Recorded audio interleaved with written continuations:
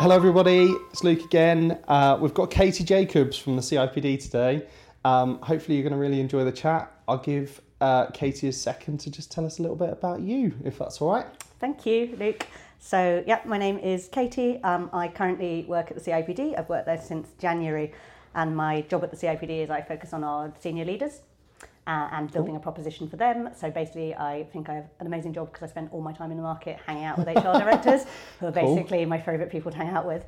But how I got to this point is my background is actually business journalism, and I was a business journalist for about a decade, and I edited a couple of publications in that time. But the one that obviously stuck with me and kind of made me go native was I used to edit HR Magazine. So I was on HR Magazine for about 5 years. Okay, cool. And during that time, just kind of fell in love with the community. The world of work. And the world of work, because it's so important, because it can make us feel amazing or terrible. So we should really move it towards amazing and stop it being quite so terrible all the time. Yeah, absolutely. So that's kind of where I've ended up, how I've ended up kind of going fully native, because when I left to the sector and went to edit a magazine about something completely different, I just really missed it. I spent a few years out. You're still writing as well, right? We've seen a few of your pieces that you've written. I have to kind of keep the muscle working, otherwise I'm worried I'll forget how to write. So I write a lot of blogs and opinion. I have many opinions, which obviously I consider very important, that everybody needs to hear. Yeah, so good. I'm always looking. I'm going to hit you with a big question then, which is what does human resources mean as we enter 2020? I'm looking forward to this opinion because the world is changing quite a bit. Yeah, now I feel like under a huge amount of pressure. So obviously 2020 is brilliant optics, so I think it's fantastic that we're going into 2020 because now we can use that as a kind of huge future focus point and be like, where did we think we would be and where are we actually? So in terms of HR, we're actually moving as the CIPD to talk more about the people profession. Okay. And the reason we're doing that is because we want to be inclusive and encompass things such as L&D and OD and HR, and to make that kind of an inclusive piece. Okay. And I'm actually seeing a lot of HR directors changing their job titles to be kind of chief people officer or director of people, head of people and culture, people and transformation instead. Employee experience, quite popular as well. Yeah, exactly. So it just becomes a lot more about the whole systemic piece and a move away. I think people associate HR a lot with process. Yeah. And if we're moving to kind of thinking more about principles and guidelines and the whole kind of, if we say employee experience, but also the entire human experience of being in the workplace, then just broadening it out to be something a little bit wider is quite important. So as we go into 2020, I genuinely think it's the biggest opportunity that there has ever been for people leaders, HR leaders, whatever we're calling them, to really influence leaders and impact organisations. Because if you think about the kind of external world now, government and regulators and the general public, they all expect a lot more of organisations than I think they did in the past. So if you look at things that come in, like gender pay gap reporting, you could see that as oh God, we've got to put some data together and tick a box, or you could see that as an opportunity to talk about kind of gender balance at your board level. And the best people see it as the opportunity to do that. Legislation just creates consistency though, right? That's the big challenge, is that something like gender pay gap reporting leaps everybody to a standard. It would be interesting to get your thoughts on, like, and maybe I'll save this for in a minute, which is like, how do brands lift the expectation without a regulatory or legal change in the system causing them to lift the bar? So I think when you get a legal change in the system, it just lifts the bar as kind of your basic rate for everybody. Yeah, there's a new I standard, think it's right? a really positive thing, because I do think there are some organisations that would never do anything without being forced to do it. I think for the really good organisations, they see that as an opportunity to go further. So if you look at gender pay gap reporting, the best organisations are the ones that are now really getting serious about their action plans. So it's not about the number, it's about explaining how you're going to close that gap. And I think actually the way that it's reported is interesting, and perhaps this could be a whole different podcast, but not the best way to report it, because if you're doing things properly systemically in an organisation, your gap might get bigger before it gets smaller, because you might be bringing in a lot of people at the bottom of your pipeline, and it's a long-term thing to move them up into executive level. But if you look at organisations that are kind of going the extra mile, if we think about things that haven't even come in yet, like ethnicity pay gap reporting, some organisations see it as an opportunity to get ahead of the curve and to start reporting early, even though they don't have to do that now. And I think the reason they're doing that is kind of several-fold. I think it's because partly to kind of get their ducks in a row around data and transparency and the tools that they're using and disclosure, which is a massive issue, but also from an employer brand perspective, because people want to work for organisations that are seen to be doing good for society and kind of purpose driven, and also people want to work for places that they're proud to be in. So you can kind of get ahead of it a little bit, and it just shows you're taking it seriously. So that was a really rambling answer to what you asked. It's good. It's good. I'm going to let you carry on the thread of 2020, and then I'm going to come back to. I've noted something down to ask you as a follow on for that one. Okay. So I think it's, as we go into 2020, just the door has never been like kind of wider open for people, professionals, to kind of take that mythical seat at the table and just be at the top table with other business leaders. I don't think the opportunity is going to get any better, so may as well go for it. And the other thing seeing is kind of moving away from focus on policy and process to being more cultures and values driven, kind of thinking more about guidelines and frameworks rather than being slavish about the policies and the rules.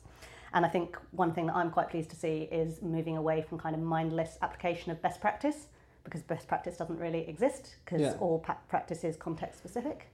So moving away from, what is the best thing to do and what is everyone else doing, and we should do that. And like learning from what others are doing and learning what good looks like, but then really looking at your context and how it can be applied to your context with the resources that you've got available. And our kind of we have a new profession map that CIPD launched last year, and at the centre of that is our purpose, which is around championing better work and working lives, but around it is our professional values, which are being evidence-based, outcomes-driven and values-led. So while specialisms kind of evolve and change, that remains the same, and I think that's incredibly positive. So I think 2020, very exciting year, so it's a great opportunity, and we should grab it. I'll stop there. I think so much has happened with work and so much is influencing it that I think, was it you that wrote a blog post recently about do or die for HR? I might have used that phrase. It sounds really violent when you say it. It does. But in terms of like the next 5 years being so critical, because we talk, and I got a few questions for you in a sec about the big reports used to talk about 2020 as like the turn of the decade, this new decade where all of these things are going to be different. I remember seeing so many stats around like the proportion of millennials in the workplace by 2020. It was like this point of significance, and now we're about 30 days away from it.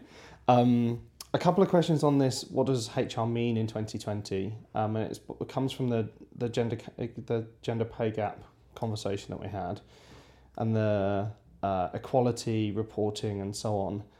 How do organisations get ahead before the legal prompt? Because it feels reactionary still. Like if there's a gender pay gap report, and now there's a signal from the legal system or the regulatory system, whatever it might be, for the next thing coming, we're just reacting earlier because we know it's coming. Like, how do you actually get ahead of some of that stuff and lead on some of these things rather than the legal system leading you? I think one of the things that I think is really important for the profession, and I've actually just written another blog on that, so that should be going live at some point, is the importance of kind of being externally aware and kind of looking up and out.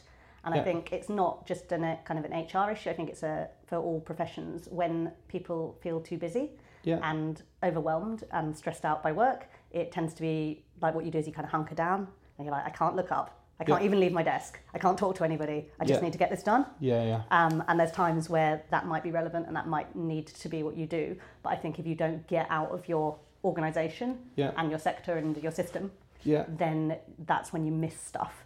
So I think kind of in terms of getting ahead of the game, just having what the academic Himenea Ibarra calls outside, and thinking about what is outside your immediate organisation and your immediate networks, and being very, I guess, deliberate about how you extend that.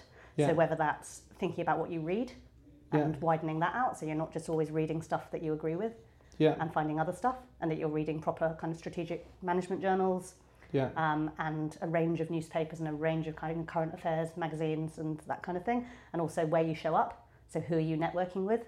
And can you kind of extend that more deliberately to network with groups that you might not otherwise? And I think that is kind of how you get a sense a lot of the time of the stuff that is coming. Yeah. Because then you kind of I feel like you're always taking a temperature check. Yeah. Of what's going on around you. Part of it, some of the challenge that I think that the industry faces is the being ahead of what is coming rather than determining the direction.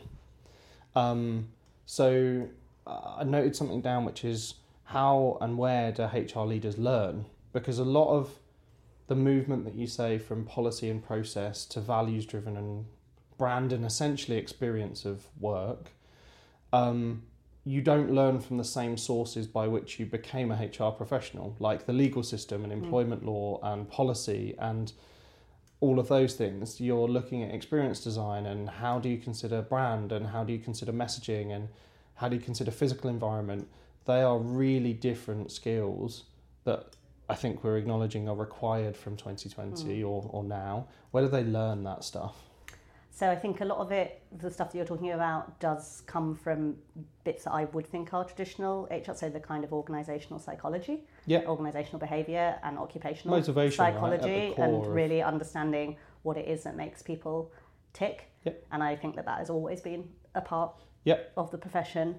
Perhaps it's becoming more important. Yep. I also think that kind of org design and development as a core skill that perhaps I do know from like some leaders I work with that's something that they find quite difficult to find in people. Yeah. So kind of how can we develop people to think about the kind of whole system of an organisation and how that works. I kind of call it whole system thinking. Yeah. I think we have to kind of think about what a profession is and how you get into a profession, because I think this might be heresy to say from CIPD, I'm going to say it anyway, that you could come from you could come and make a really great impact in HR and not have started in HR.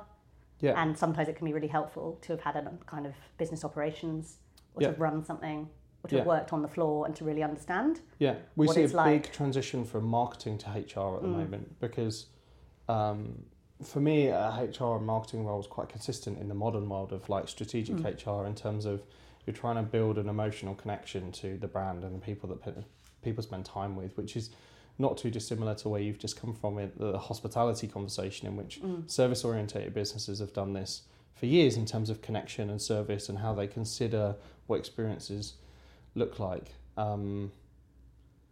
It's an interesting challenge, eh? So I think there's a huge kind of synergy between HR and marketing, and I know a few HR directors or people directors that have marketing within their portfolio. Yeah. So it's kind of this understanding that you can't separate customer and employee experience, and that kind of people smell BS, and that you know if you're saying one thing about your brand over here to your customers, but the employees are experiencing something totally different, then the customers are probably going to realise that. So I think there's like really enormous synergies, and I was, as you alluded to, I was chairing something around HR and hospitality industry this morning, and a lot of what they're doing in those industries is linking those net promoter scores. So we see it a lot. And customer employee engagement investment is to improve NPS ultimately, or CSAT scores.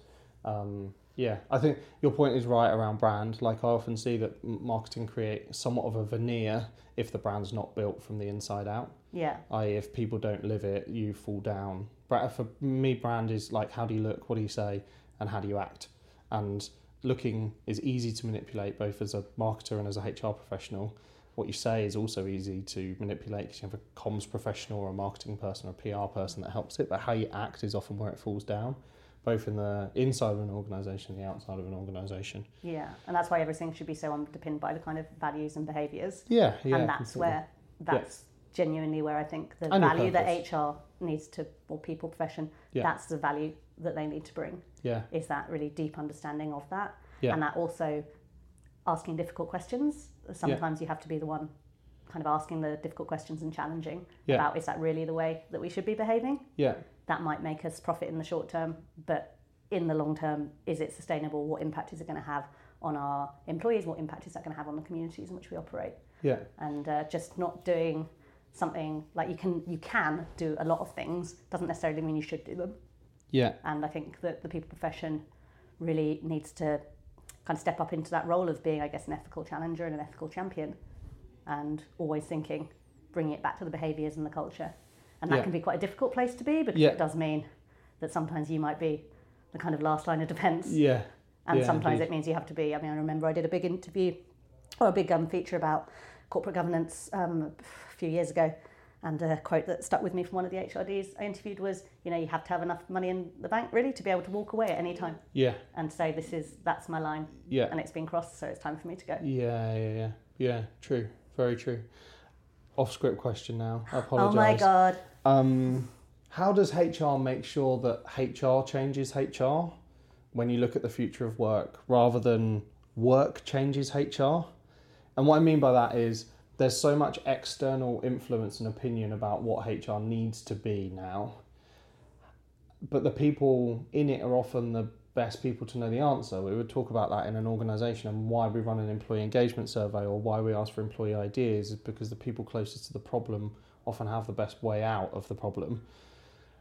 There is a fear in the do or die statement that I mentioned in terms of your blog that HR can't find their way out of it.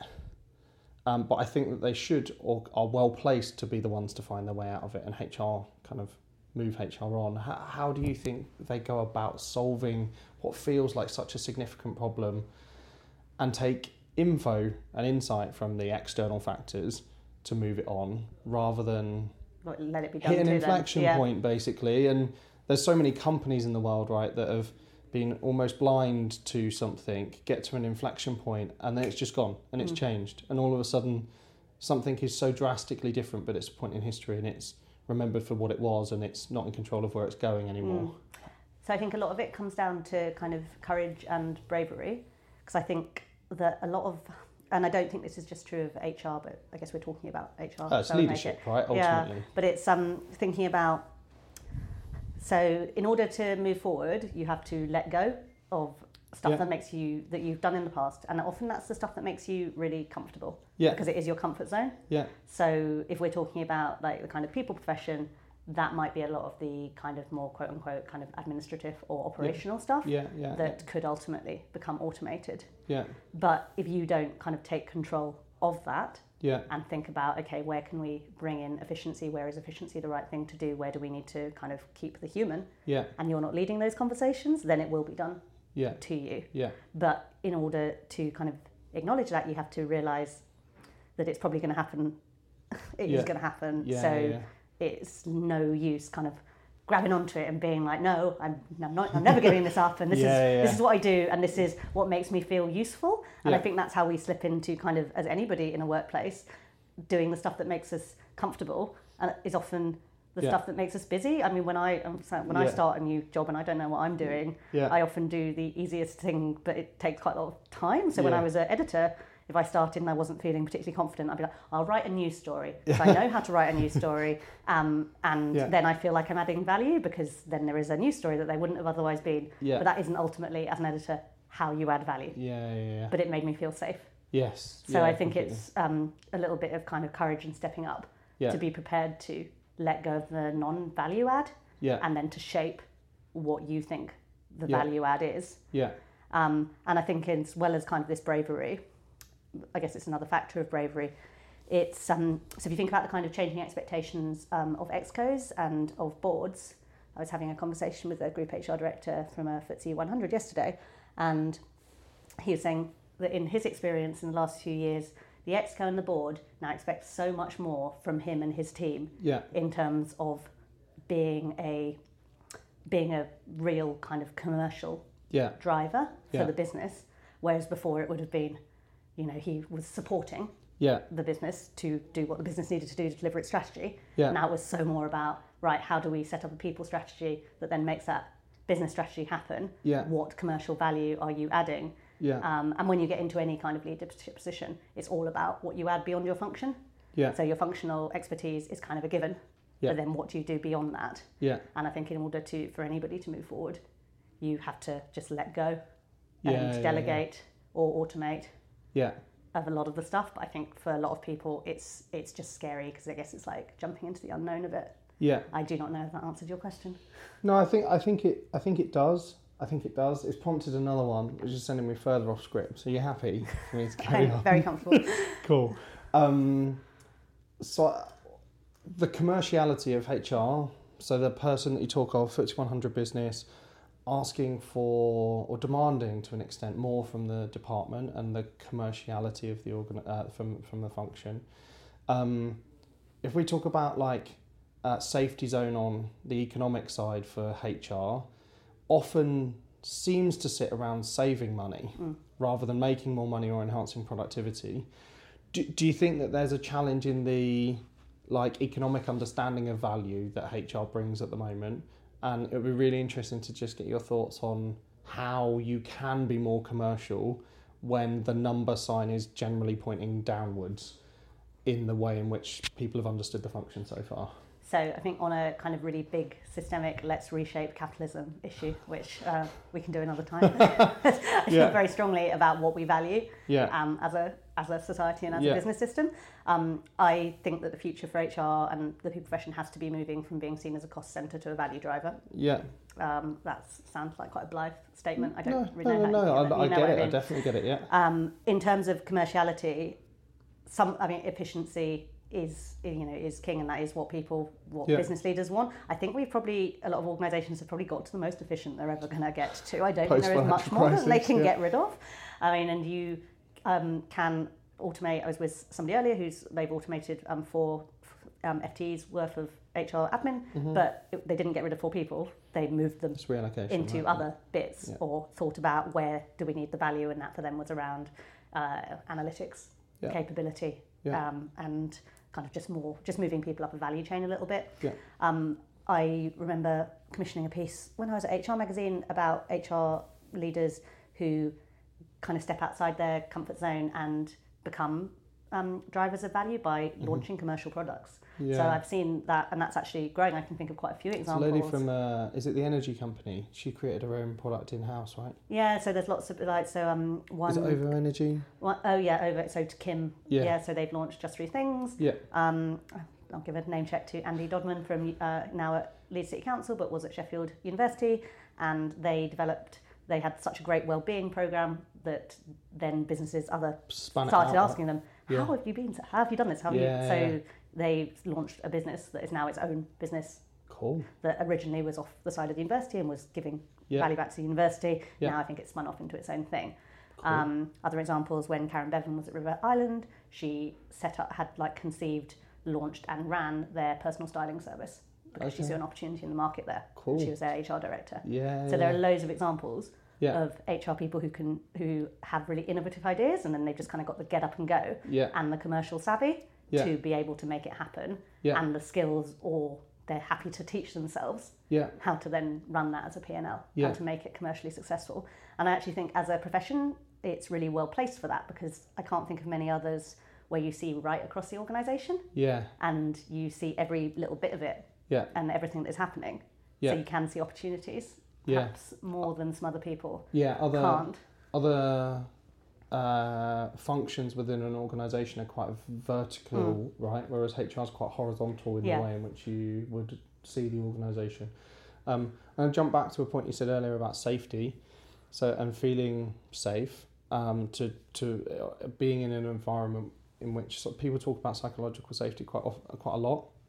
At a leadership level, taking the seat at the table is indicative that it doesn't exist fully at the moment, which creates maybe an absence of psychological safety in the way in which you're perceived, and fear or risk may be one of the emotions in which you feel. How does that get overcome if there isn't this kind of magical seat at the table yet, so that you can be brave enough to make some of the changes that are needed so that you're in position to control your destiny rather than have it happen to you?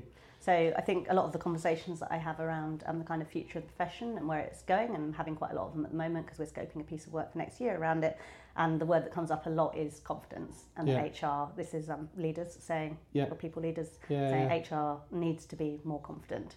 And we need to have the confidence to challenge, and we also need to have the kind of confidence in ourselves. Completely, and so I think a lot of it comes from that. And when I don't want to go down the kind of seat at the table rabbit hole, because I feel that people are sick of it as a discussion.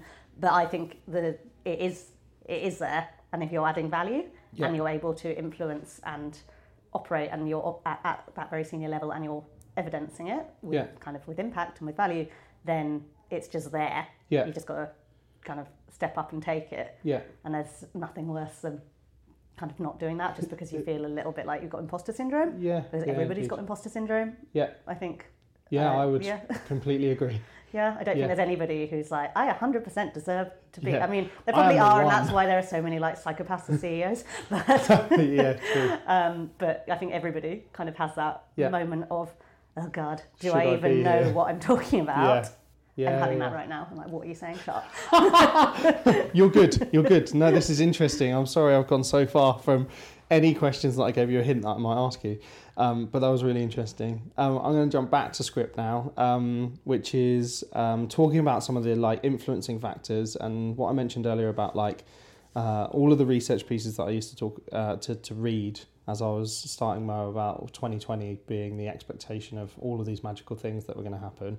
It'd be really good to get a sense of what you think are the macro factors that are influencing work as we know it today, and which of those present both the biggest opportunity for employees, because I think there's a power shift starting to happen.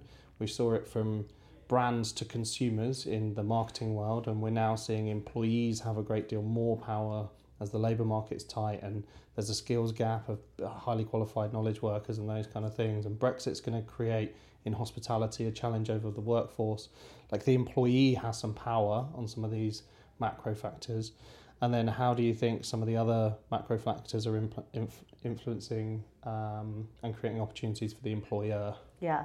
So first, I'd just like to say that I think that there's if we talk about power shifting to the employee, yeah, it's true in like the industries in which like we work, we're knowledge workers, but there is such a polarisation of the labour market that actually for a lot of people, they're losing power. Yeah. So I'm not that comfortable with that as a generalisation because I think if you look at kind of gig workers and things like Uber and delivery, there are just so many examples of people like losing rights and not feeling like they have the right to ask for anything whatsoever. So I think there's this enormous kind of polarisation in the labour market, and we talk about our labour market being this hourglass where you've got people that are literally stuck at the bottom and then everybody else having a lovely time at the top. Yeah. So just to caveat with that. Yeah. So I think there's like just loads of things that are that are driving change. I think kind of the kind of political situation as a starter for 10. Obviously, anything that happens, I don't know if you're listening to this after the general election, so who knows? Who knows what's going to happen? Yeah. But anything could impact regulation. But I think if we're thinking about political situation, I think it's interesting to think about it in terms of how polarised society's become and people feeling this kind of us and them. Yeah.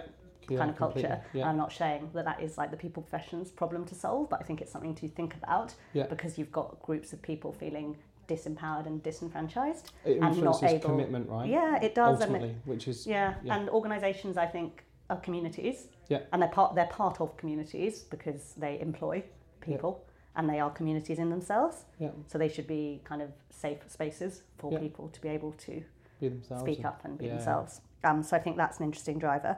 I think kind of the economic growth or lack thereof is obviously going to drive stuff, and for this profession particularly, kind of dangerous, I guess, because when stuff slows, number one, people just don't want to pull the trigger on anything. Yeah. And number two, it's people stuff that often gets cut when at the very time where it makes sense to invest in it. So you see like training and development budgets shrink when they shouldn't be. I think kind of technological change and automation and AI and all the associated risks and opportunities that come from that.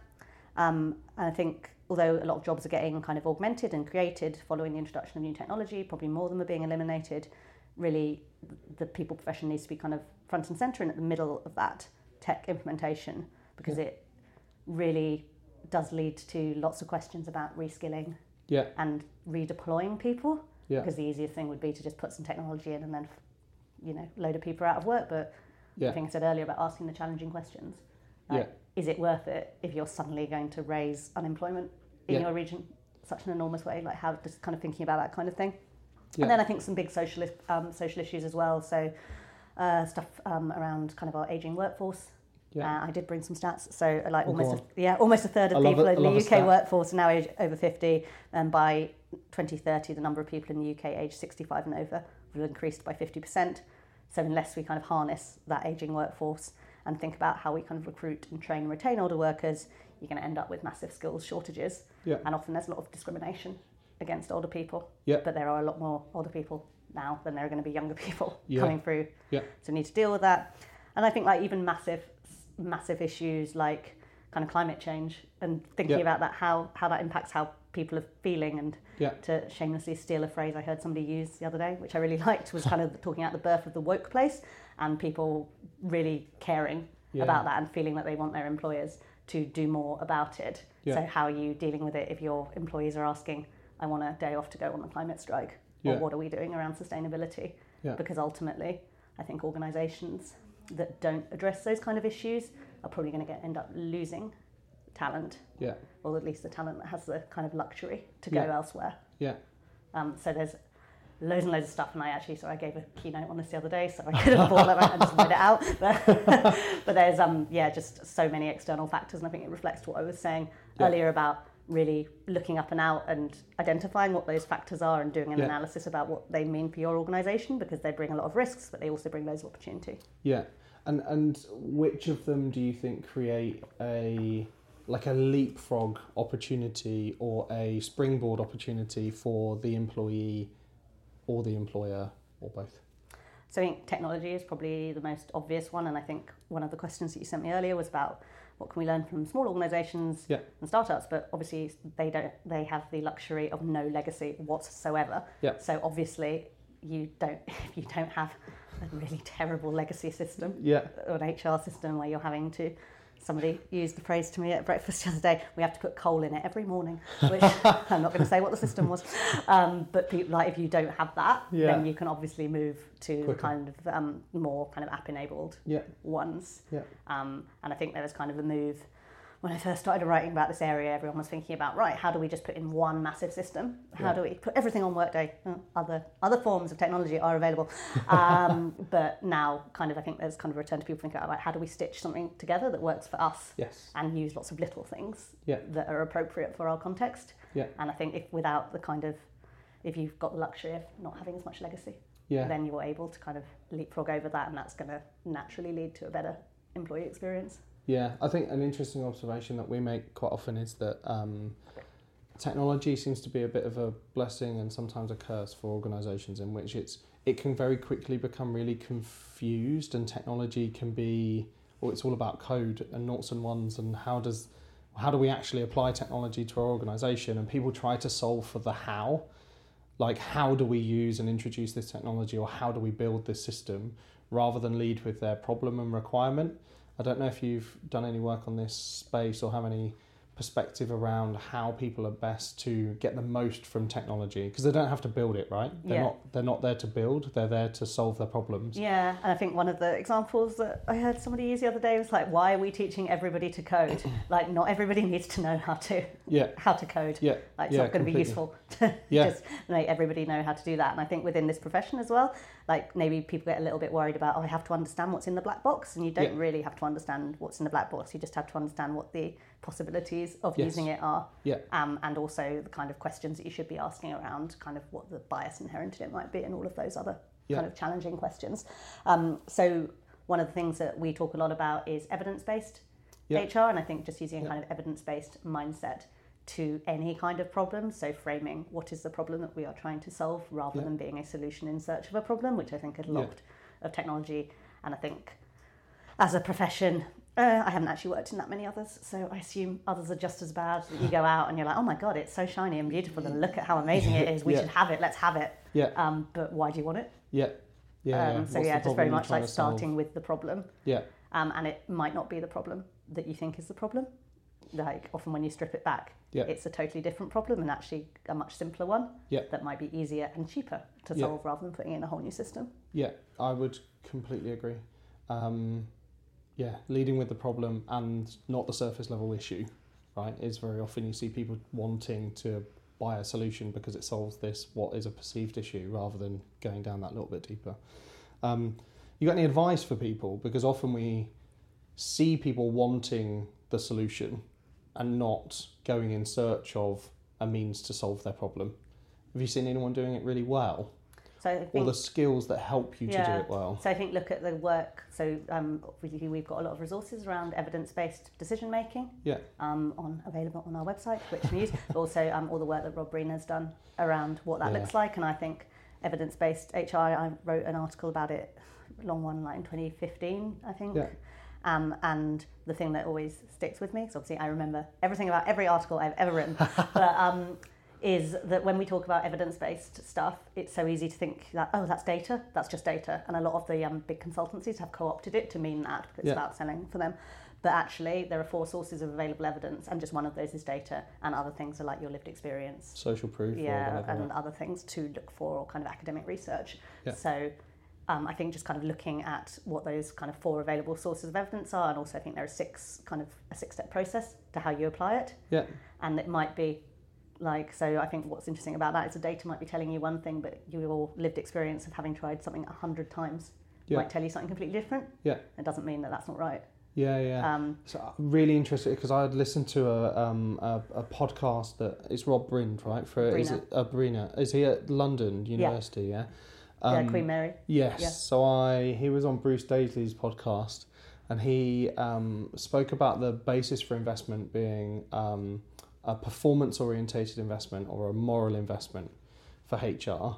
Given what you said about the FTSE 100 commercial HRD earlier being performance-orientated in their investment, how much do you think that skews the purchase behaviour and the intent of the HR profession around moral investment around people's mental health and physical health, and around employee engagement that doesn't have necessarily always the strongest causation argument to improve business performance? Yeah, because I think Rob always says that, sometimes we should stop. He says that you should stop talking about a business case, because sometimes it is just the right thing to do, and why wouldn't you want to do the right thing? Yeah.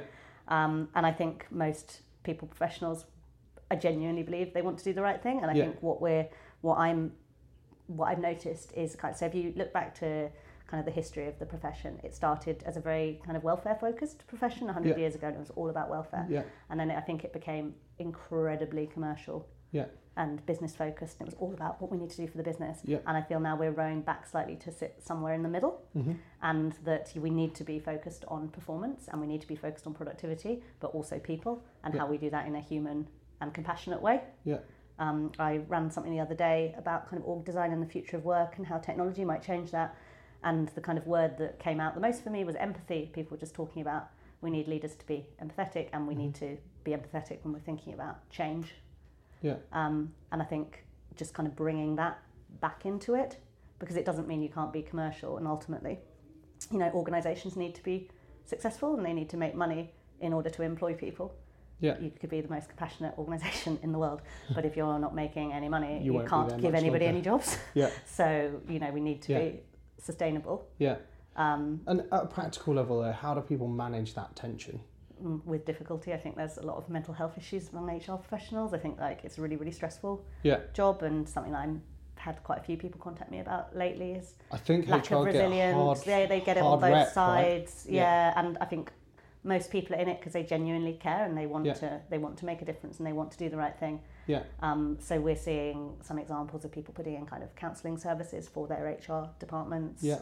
And I think we often talk about kind of HR as a function being very cobbler's children. So they buy training for everyone else, and then they do zero training themselves. And I think it's quite similar for well-being. Yeah. They worry about everyone else's well-being, and they don't focus on their own well-being.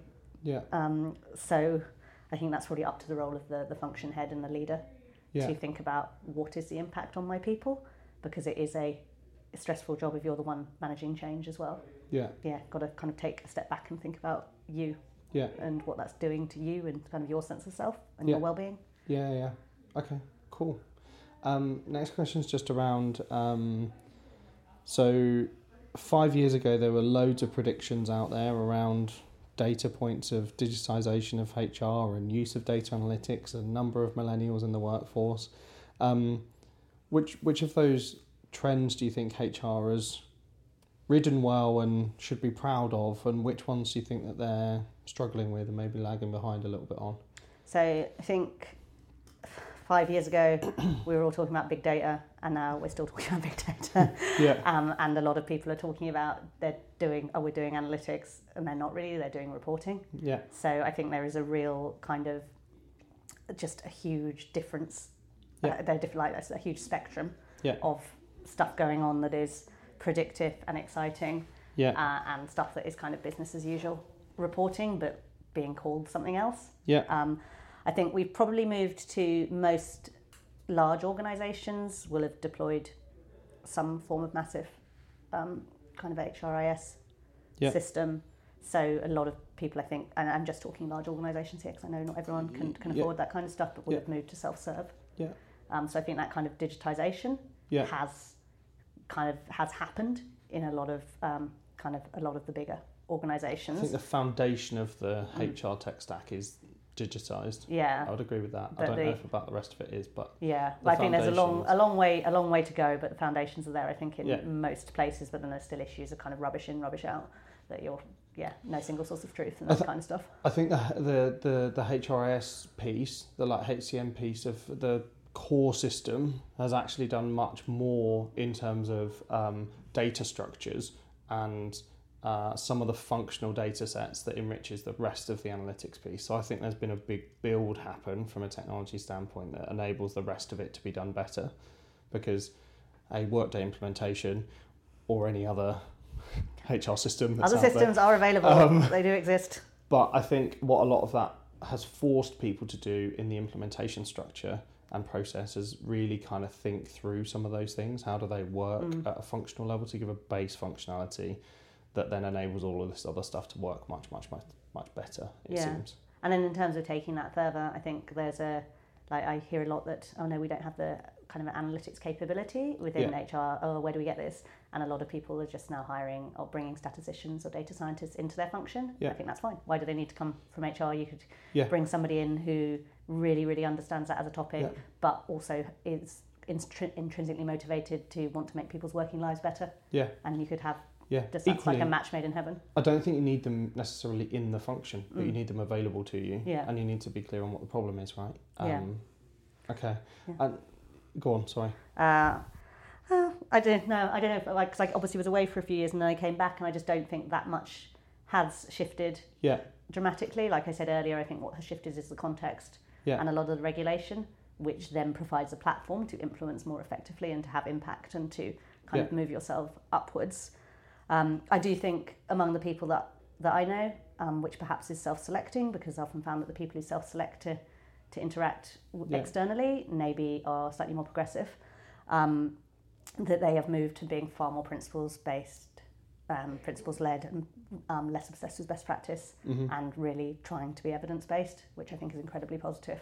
And you hear, like, very rarely now when I talk to really senior practitioners, hear them talk about, process. And it's so much like culture. It's all about culture. It's all they want to talk about. Kind of culture, diversity, values. That is where they see the value that they're bringing. Probably because they've done all the build. Because obviously you do need. I don't believe you can get rid of. I don't believe you can get rid of process, because I think. Well, you have to be the most mature organisation in the world to get rid of process, because I think that, like, take performance management. If you get rid of that, and then people just don't have any performance conversations or ever talk about it, then why? You've just really, really damaged kind of the organisation. Depends what the purpose of the process is for me. If like performance management has got a little bit lost in the fact that it's typically tied to performance calibration and bonus, and the process is more around remuneration than it is about personal development or objective assessment. So it depends on the purpose of what the process is, right? But you should. I think you still need to. I think you have to get to a point where the organisation is so mature, the culture is so embedded, and the managers are so people focused, to ever get to a point where you can stop mandating the need to have a performance conversation that is about development, or is about where somebody wants to get to, or is about goal setting. I think you need kind of a structure and a framework, and then you need to work within that. And then the job of HR is to enable managers to kind of see the shades of, work within the shades of grey and work within that context. But it's like innovation. It's like if you just chuck people in and be innovative, you need a framework for innovation. Otherwise, just nothing happens. Yeah. Okay. Yeah, I get it. The focus is shifting to culture. So one of the big things that inspired me to start Mo was I saw a massive gap between what I was able to fuel marketing directors with in terms of insight around behaviour, essentially. So the marketing profession was mostly built on like demographic profiling. I feel like HR's got much better at reporting on static data points or functional data around like workforce makeup and people by division and some of those things that HR has allowed them to do. One of the big gaps that I saw that even 4 or 5 years ago when this started was marketers has only just got to the point in which they could understand consumer behaviour. So how were they interacting? What were they actually? What were they doing, rather than who were they? It creates a massive demand if HR are going to shift to be culture focused in the data requirement. But it feels like in the main the system structure isn't there in terms of digital transformation to create the data points to provide the insight around behaviour yet.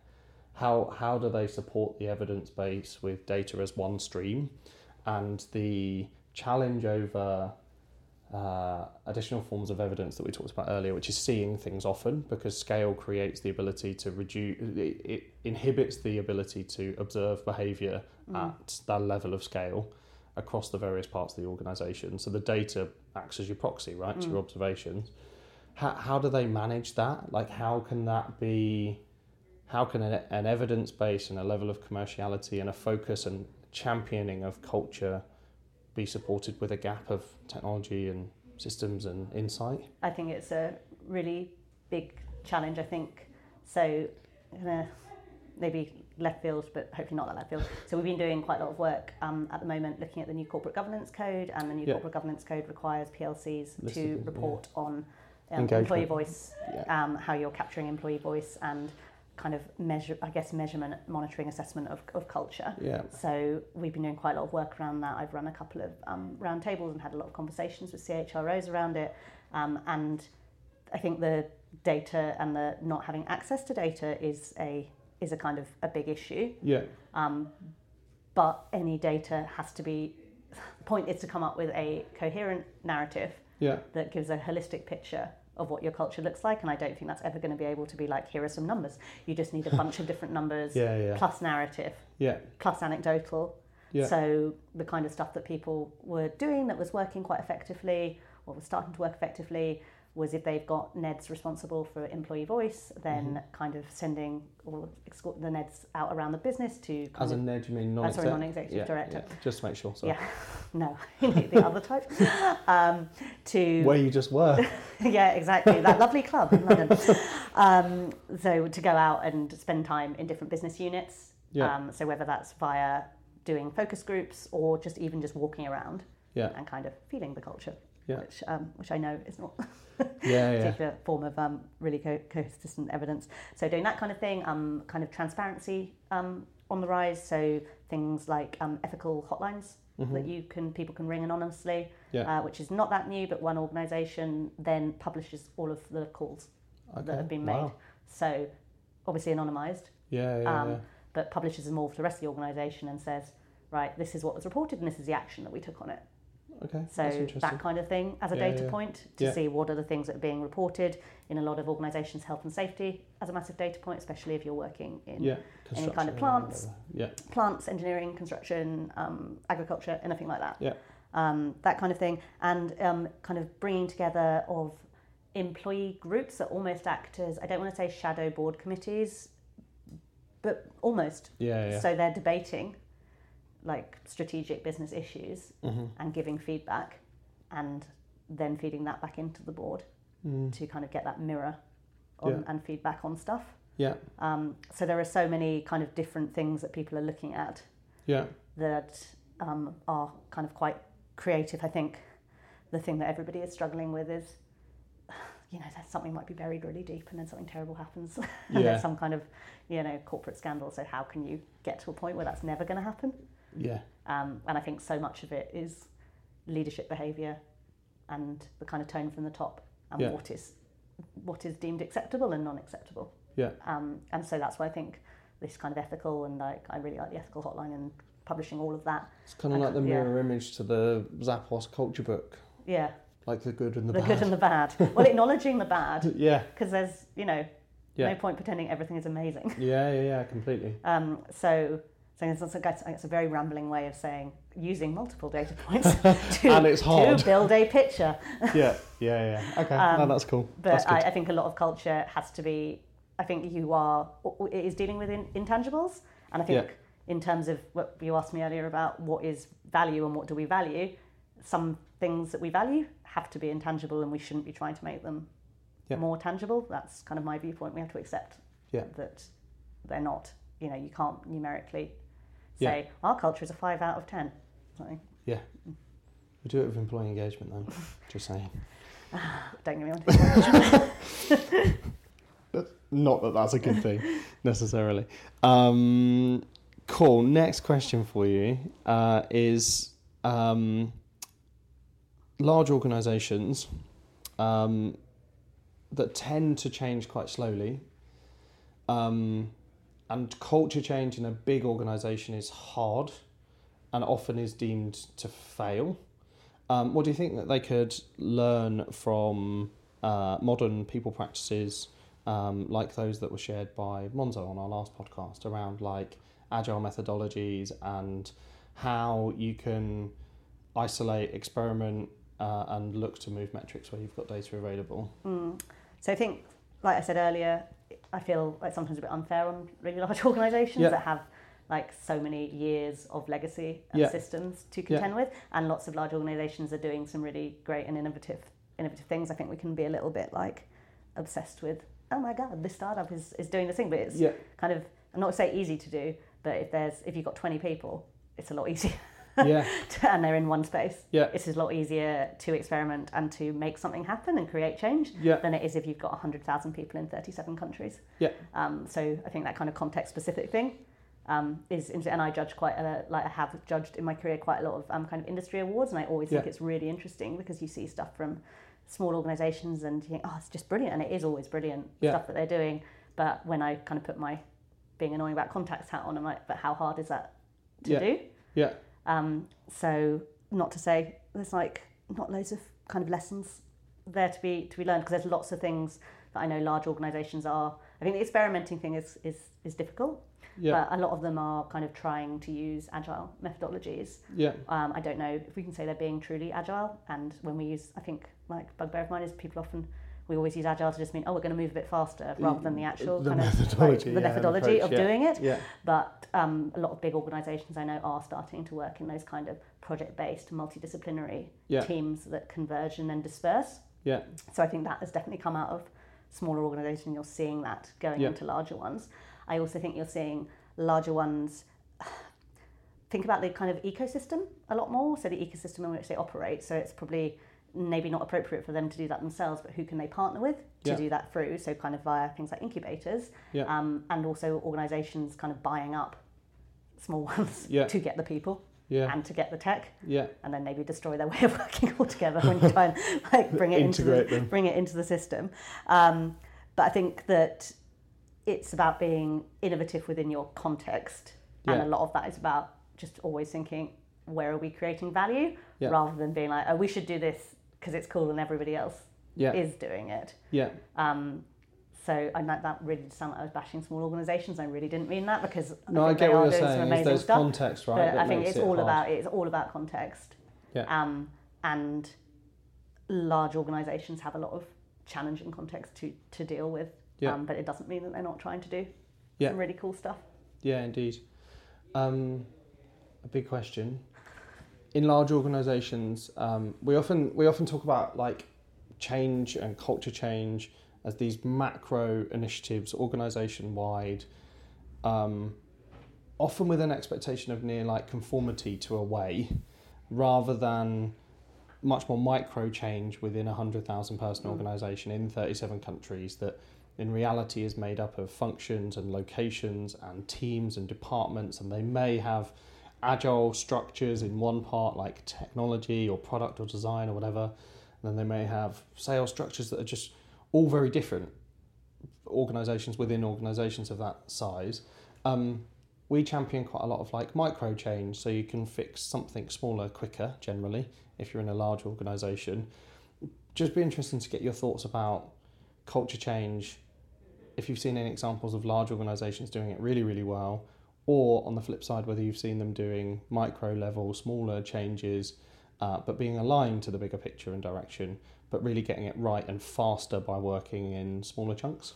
So I think there's not really a right answer, whether it's... No, just a view. Yeah, I think for some organisations, so that literally I can remember 2 conversations I've had recently that are totally different, where one person has said, we've really, really worked hard to get to a point where it is just one people work for our organisation and it is that brand. They no longer talk about, I work for this sub-brand. Yeah. And that was kind of the holy grail for them, is they wanted to create this kind of one source of the organisation.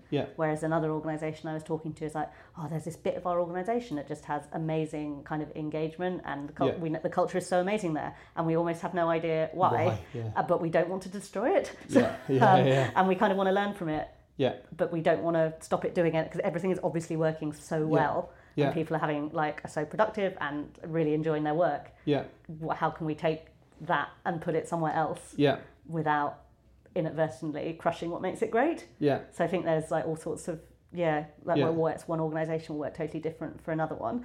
I think there's I feel like I'm in constant debates. We're hearing people have debates about kind of centralisation versus decentralised and more federated organisations, and kind of that challenge between having autonomy and empowerment and all of that great stuff, but also control and consistency, and whether it is even possible to reconcile the two in really enormous organisations. And I don't know. I don't have an answer. Whether it is. My sense is that it would make more sense to do micro experiments, because also then your risk factor is reduced. So obviously, to experiment something on like kind of 50 people, if obviously it's ethical and legal, is going to be a lot safer than doing it over an enormous organisation. And that is definitely something that big organisations could learn from small in terms of piloting and iterating. So that would make sense for me. But I do think that some big organisations really see the value in trying to get it so consistent and coherent, kind of this one source of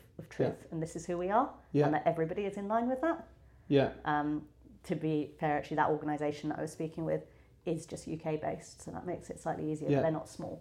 They're pretty large. How do you think organisations balance culture and the consistency with diversity, and diversity in the nature of work and the way work gets done? Because our product and engineering team would work really differently to our growth team, for example, with being an individual and bringing your individual self to work. So you've got team and group challenge that works very differently. You've got me as an individual that's really different to you as an individual, as the next person, with then a level of consistency and experience and culture.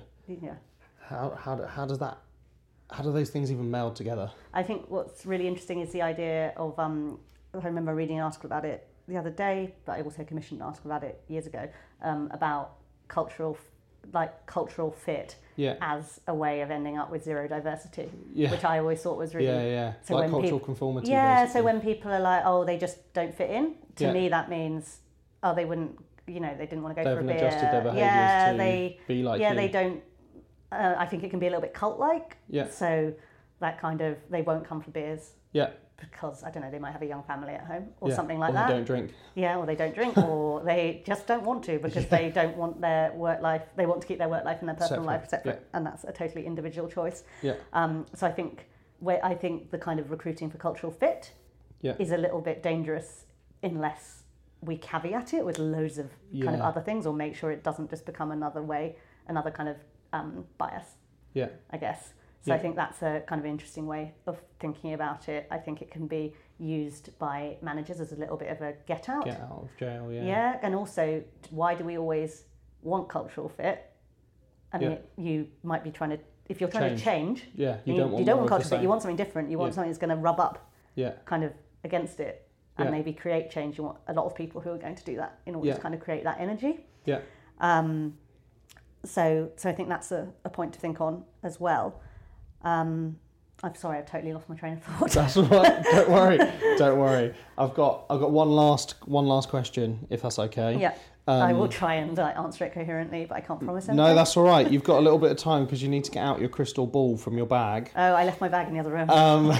And you just need to work through for me what's going to happen to HR for small and large businesses over the next 3 to 5 years. Okay. Let me get my ball out. Sorry, dirty. Cut that out. Can we leave that in because it's funny? Okay, fine, leave it.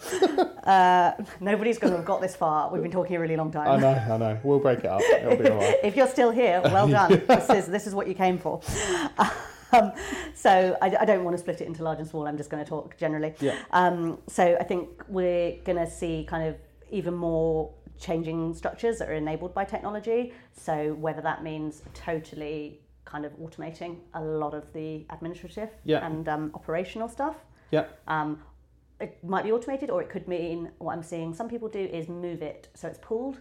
So you have operations that are your IT, your HR, your finance, and you don't necessarily have specialists. You have people who can answer all of those queries that technology is helping. So you're using chatbots or whatever, or you're outsourcing some stuff, and then kind of almost separating out potentially of the operational and the strategic. Yeah.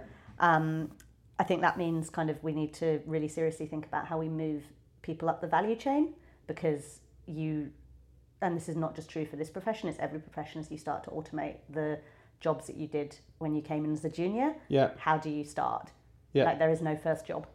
Like the career ladder, if you think of it as a ladder, suddenly it moved, like the bottom rung is so high up you can't even reach it. So I think we have to do some kind of serious thinking about that.